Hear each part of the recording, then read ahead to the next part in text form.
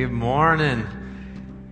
It's fun being here this morning. I was realizing this morning as I was getting ready that it's been over a year since I've been here on a Sunday morning, and so it's kind of fun to be back here and to see everybody. And so I want to start just saying a special welcome to you from the university campus, and it's been exciting this past year seeing how God is continually at work at Hope Church. And we constantly are talking about the fact that as a church, Hope Church, we exist to help people connect with God, and it's been fun to be a part of that at the university campus as we really seek to connect more and more people in the city of Dubuque with Jesus. And we want to see more and more people come to know Jesus, and so it's exciting. It's a passion of mine, and it's fun to be here with you this morning.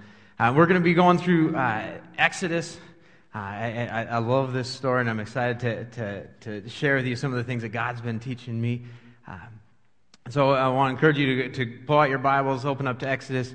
I think on the screen I tried to put the page numbers for the chair Bibles so you can follow along. But as we get ready to dive in, I just want to just get started with some prayer. So would you pray with me this morning? Father, we love you. We thank you for this chance to come together to worship you, to open up your word. God, I pray that you would be in this place. That as we open up your word, that you would speak to our hearts. God, I pray that I would be forgettable, but your word would speak to our hearts. We ask that you would be glorified in us today. In your name we pray. Amen. So, just over these past couple months, we've been talking in my family a lot just about our ancestors.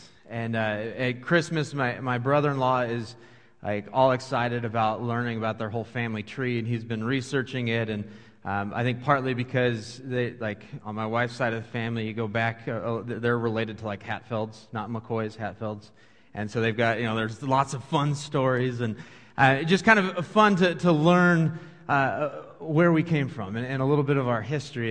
And it is kind of crazy because I grew up in Washington State, came here to go to college, and all my family's all over the West Coast, and consider myself a good Northwest kid. I'm not, I don't want to claim those Southwest. That's some issues there. Anyways, but come to Dubuque. I'm going to school, and my sophomore year, end up learning from my mom that my great-grandma, Grandma Bruner, was born and raised in Clinton.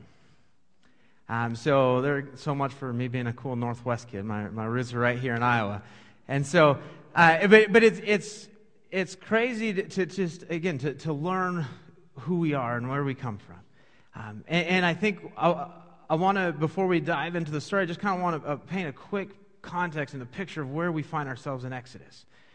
Because it's something that I think I always just kind of fly over. And I think for most of my life, I've kind of read the story of Moses with the wrong picture in my head.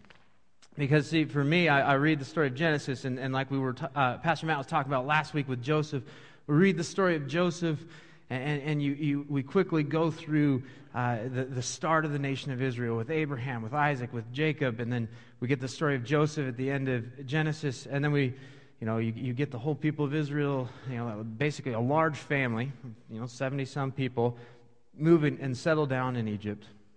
You turn the page, and we start talking about Moses. And so I've always kind of had this picture that Joseph was to Moses kind of like great-grandma Bruner was to me.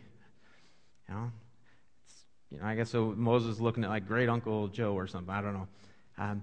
But the thing that I think I just kind of always fly over is the fact that between Joseph and Moses, we're talking about 200 to 400 years.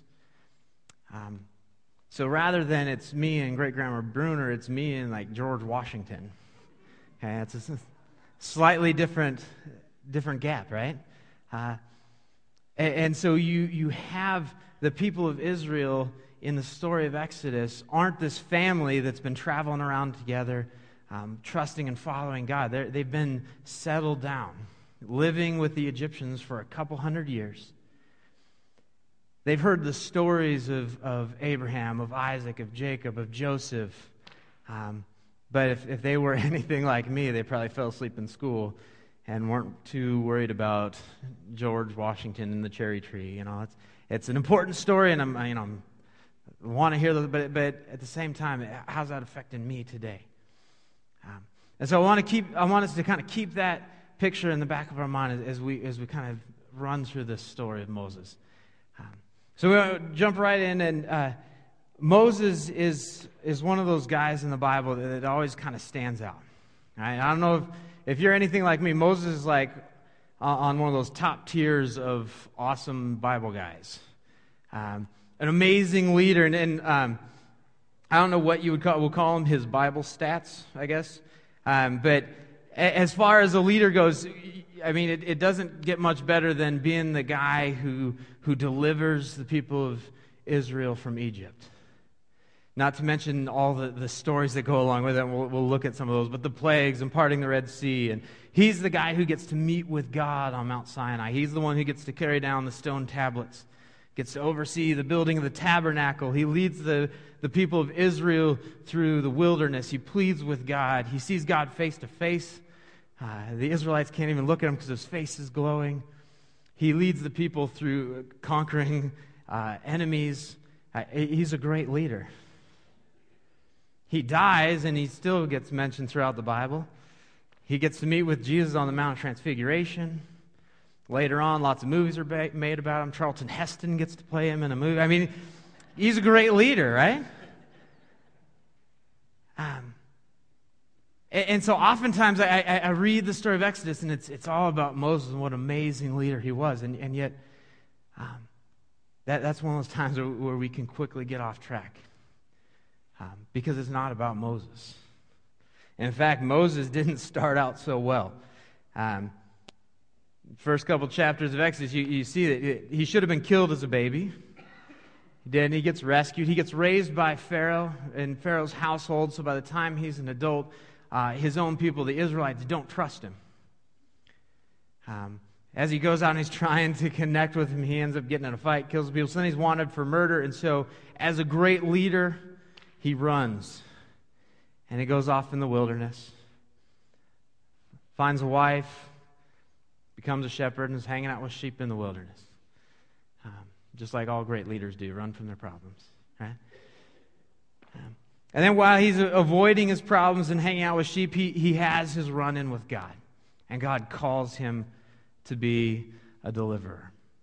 And that's kind of where I want to pick up the story. And again, I think I've come to appreciate the story of Moses even more because I've started to see how he's not some amazing leader, although he was. But he was a man who followed God.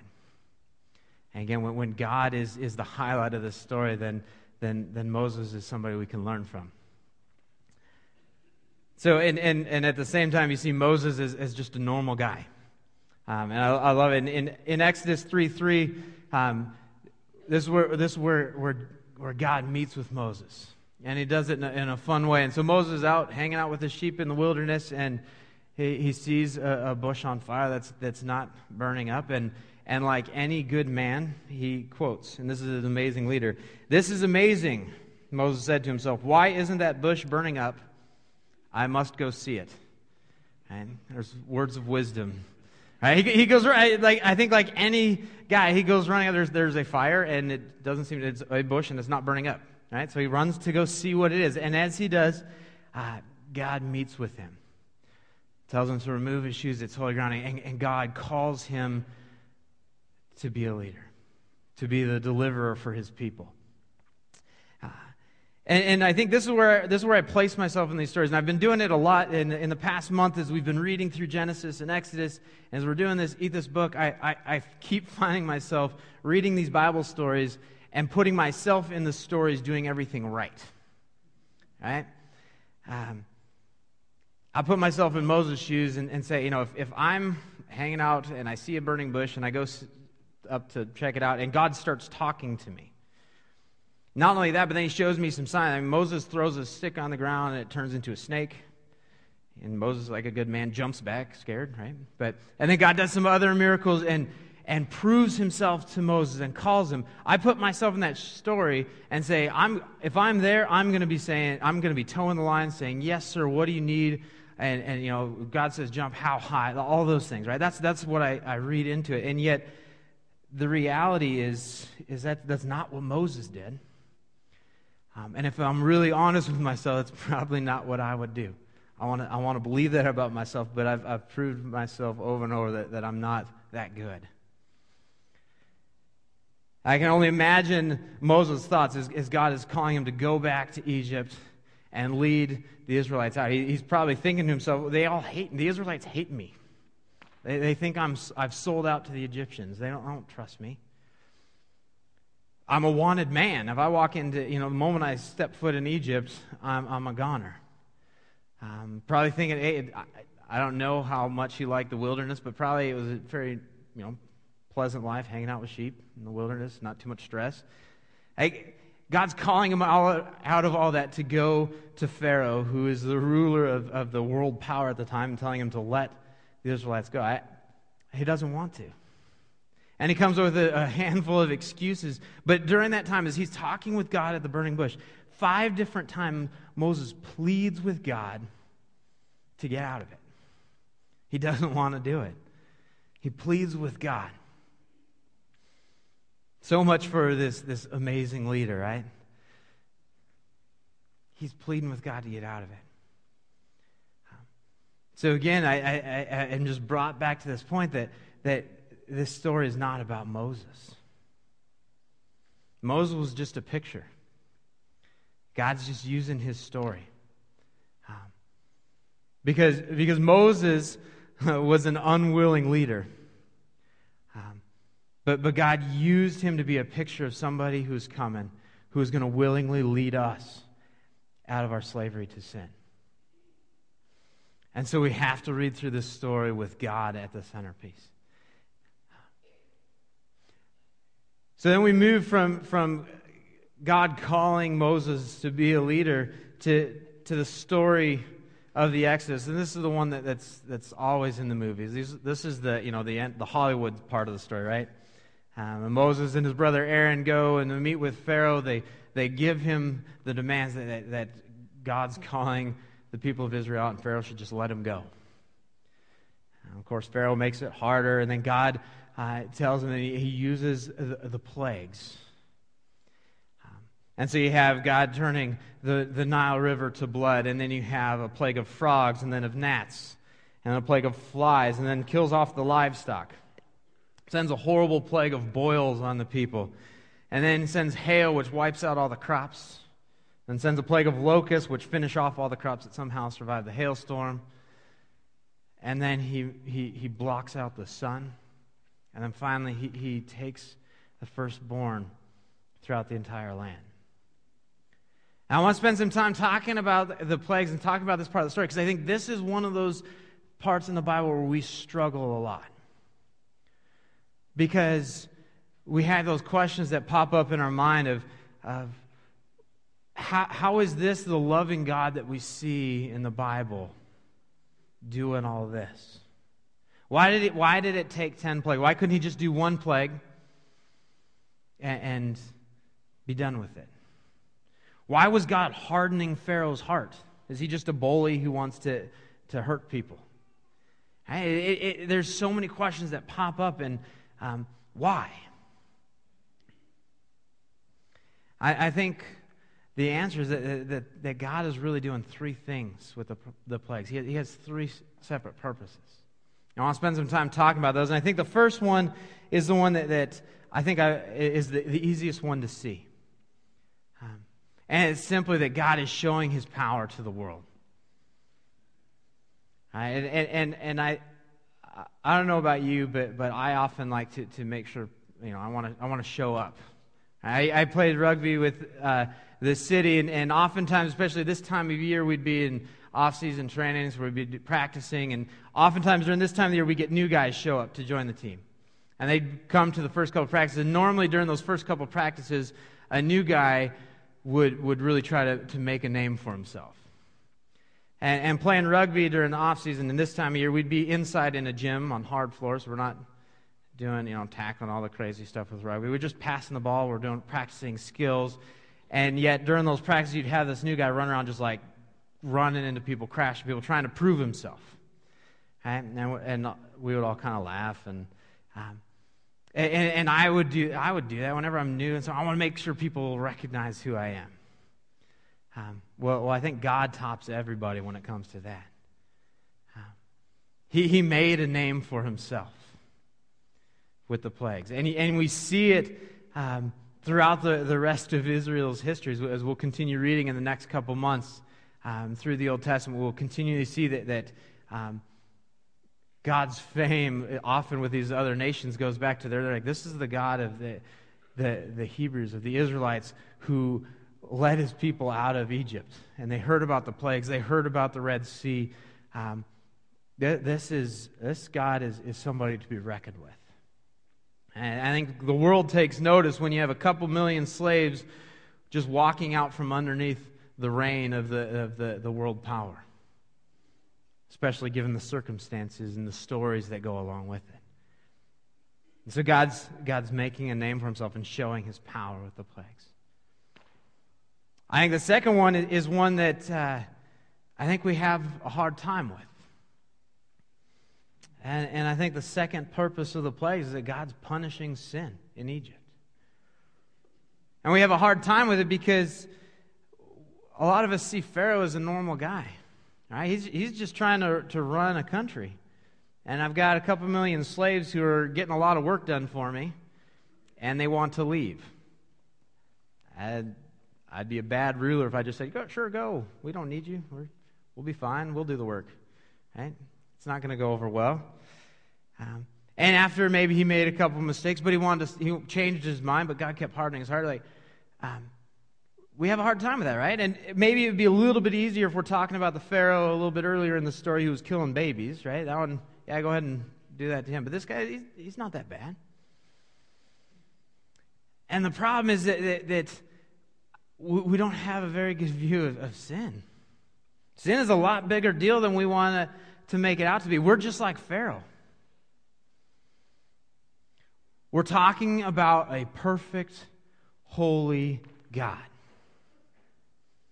The Bible clearly lays out where we stand, right? Romans 3:23, all have sinned.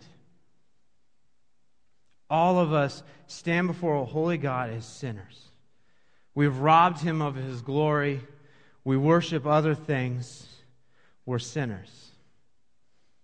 I don't have to spend a lot of time on that one because I think if we're all honest with ourselves, we can connect with that part of the story. And then a couple chapters later in Romans 6:23, it clearly lays out that the wages of sin is death. And so as we struggle with this part of the story that God is just punishing the Egyptians and punishing Pharaoh, and those plagues are harsh. The reality is what the Egyptians got on earth through the plagues is nothing compared to hell. And it's nothing compared to the punishment of hell. So if nothing else, our response as we read this story shouldn't be poor Pharaoh, poor Egyptians, God's a bully, God's being mean to them. Our response to reading this story should be to look at the cross and say, amazing grace. Because we are in the same boat as Pharaoh. We're in the same boat as those Egyptians. We are sinners standing before a holy God, and we deserve God's wrath.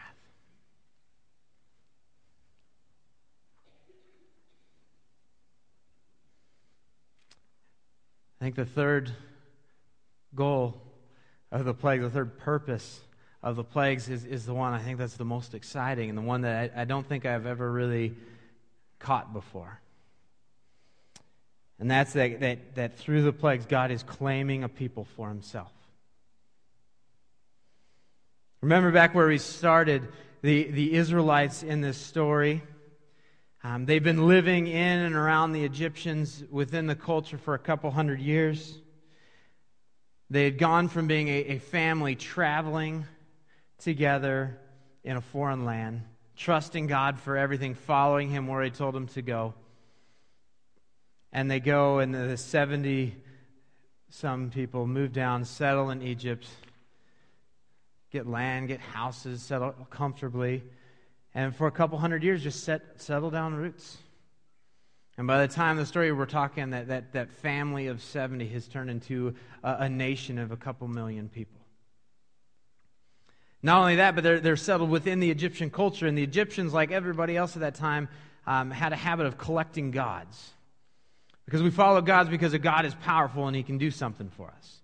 And so all the nations during that time would have their gods. This is the God of the sun. We need the sun for warmth and for growing our crops and all those things. We've got the God of the Nile, and we've got the God of the wind, and the God of this and the God of that. And the Egyptians is kind of the reigning power, probably had conquered some other people, and rather than conquering somebody and wiping them out, they'd say, oh, you've got that. That seems like a pretty cool God. I can use a little bit more help in that area. So I would just kind of collect gods. So I've got, the more the merrier, right? The more security I've got. So we can imagine that over the couple hundred years they've been living within this culture, the Israelites have picked up a few other gods that they're trusting in, and I'm going to take a little bit of this and a little bit of that. And it's not that hard to believe, because again, as we will continue reading through Israel's history through the rest of the Old Testament, they did this time and time again. Even after they get into the Promised Land and God establishes them as a nation, they're constantly picking up idols or gods from other nations.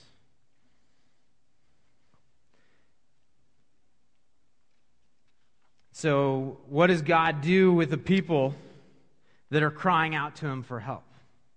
As we see in Exodus, they're crying out for help and for freedom, and yet they're also trusting in everything else.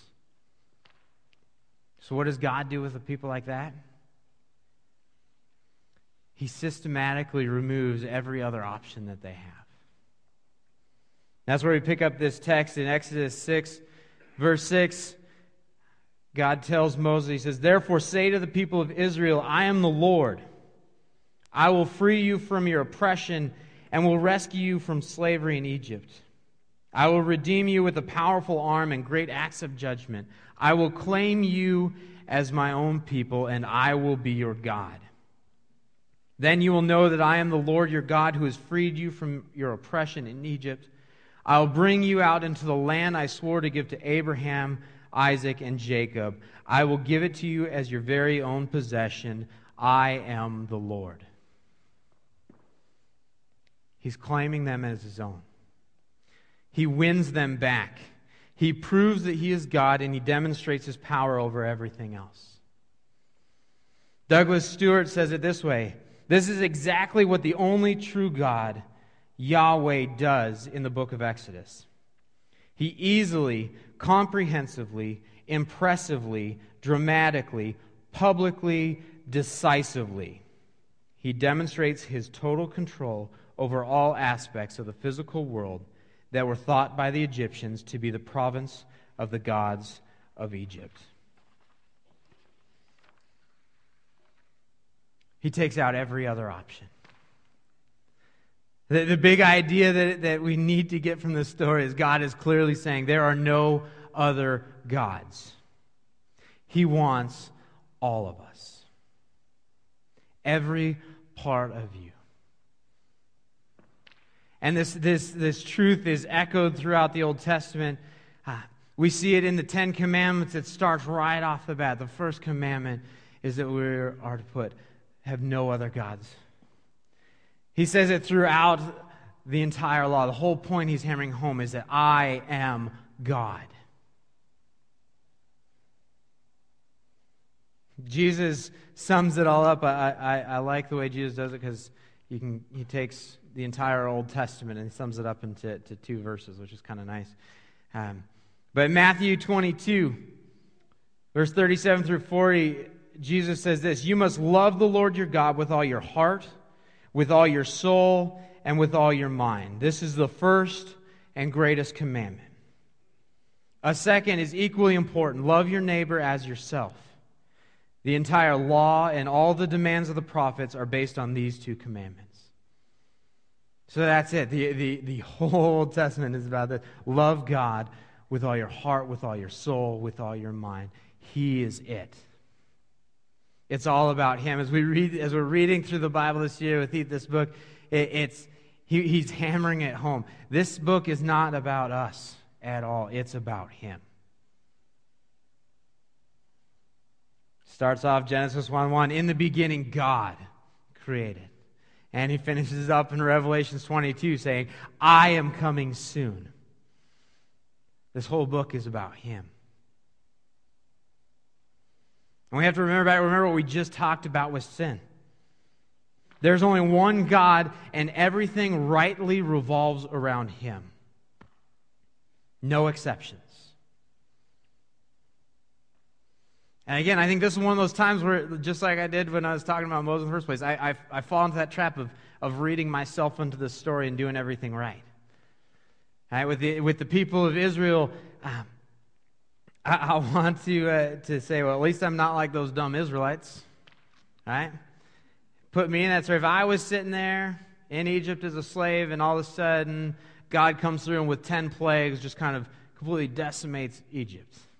And we get to go. And as we're leaving, people are just giving us stuff because they're happy we're leaving. And then we get out into the wilderness and God's leading us every day with a huge pillar of clouds. And at night it turns into a pillar of fire. And then He leads us through the Red Sea on dry land, which is kind of cool. Never done that before. We get into the wilderness. He's constantly taking care of us. We're thirsty. He makes water pour out of a rock. We've got bitter water. He makes it sweet. Every day I wake up and there's frosted flakes on the ground. At night a pigeon flies into my frying pan. Right? I'm going to do whatever God says. I'm going to toe the line. Right? I think, quick side note, if you're one of those people who's constantly saying, God, if you just do this, if you make this happen, I'll follow you. God's probably saying, look, I've done it before and it doesn't work. We're just like the Israelites. We're just like them. Maybe we don't do the same thing. Maybe we don't fall into the trap of worshiping the sun god or some golden image. But we still fall into the same trap of worshiping created things over the Creator. We just probably pride ourselves on being a little bit more creative about it. Rather than worshiping a gold image, we've replaced it with something else. Maybe it's we just worship gold. Maybe we worship wealth, our possessions. What are you worshiping? Again, maybe we've become a little bit more creative. We're not bowing down and singing songs about it, but we worship it with our time and where we place our trust.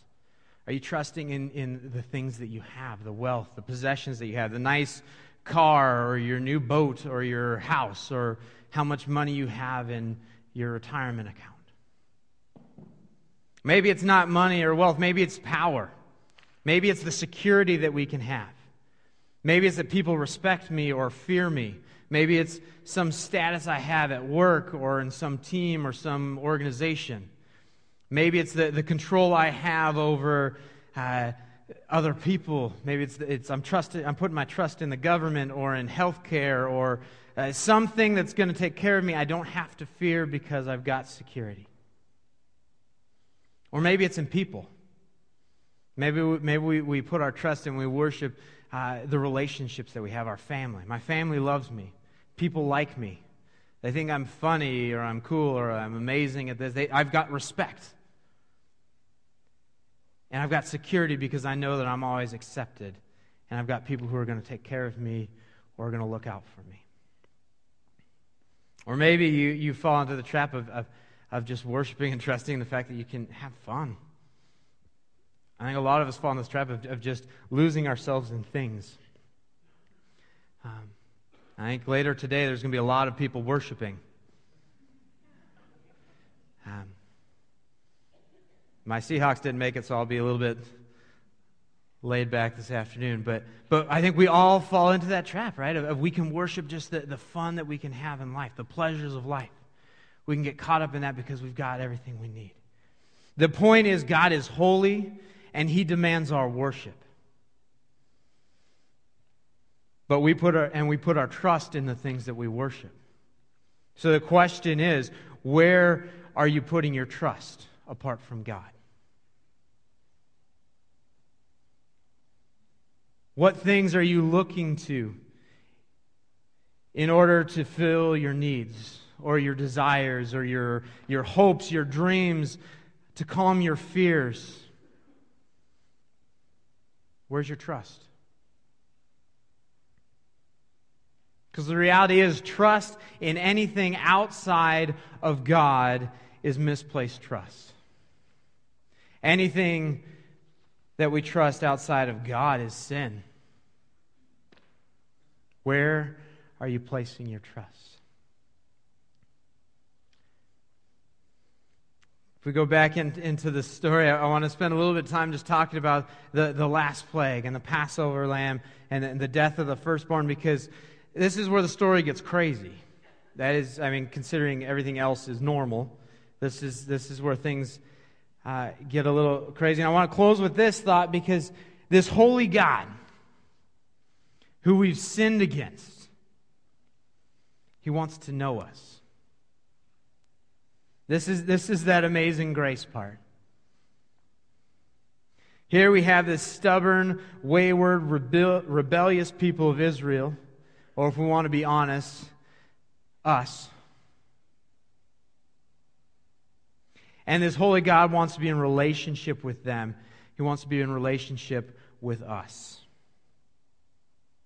He wants them to be His people. So what does He do?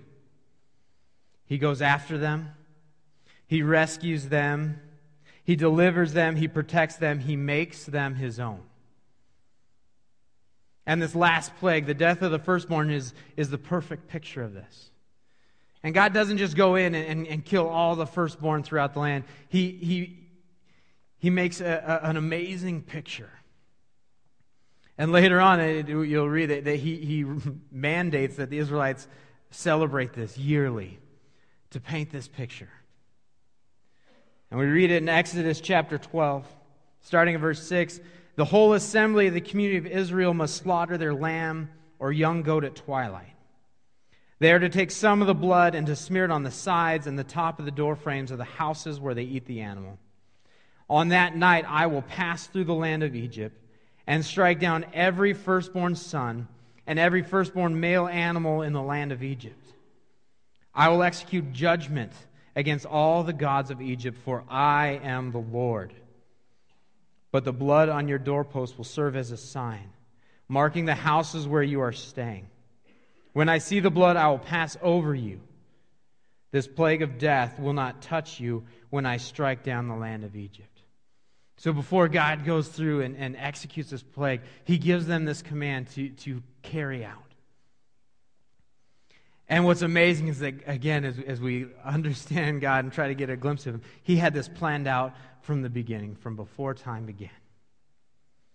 And those Israelites that night, try to picture this, as they're painting blood on the doors of their houses. Probably had no clue what they were doing.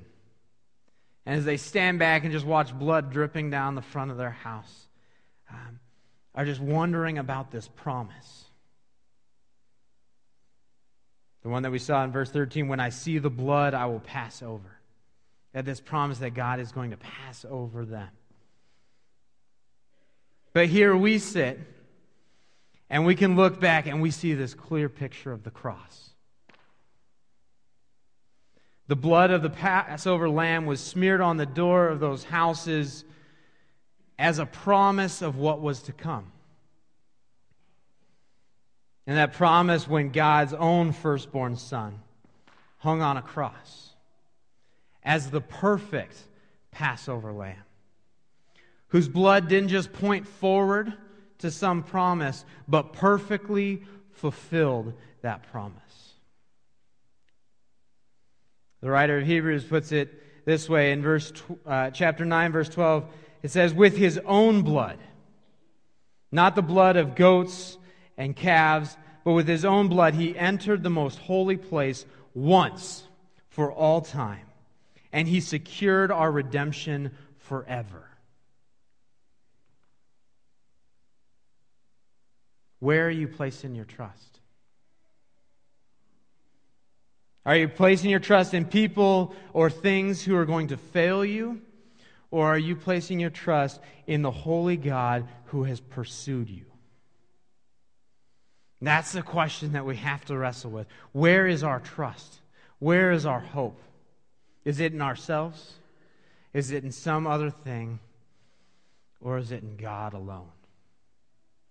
And what we worship tells us everything about that. Where we spend our time. Where is our trust? Where are we placing our trust?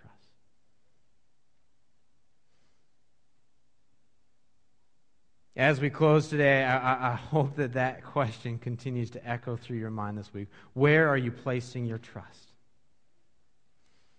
Because there is a God who has pursued you, who has claimed you as his own, and he wants to know you. His desire is to be in relationship with you. Let's pray. Father, we stand amazed at you, that you love us when we so clearly don't deserve it. God, we thank you for Jesus. We thank you that he came in our place as the perfect Passover lamb.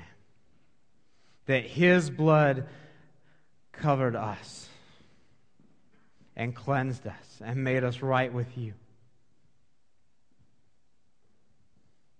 Jesus, help us to trust in you and you alone. Amen.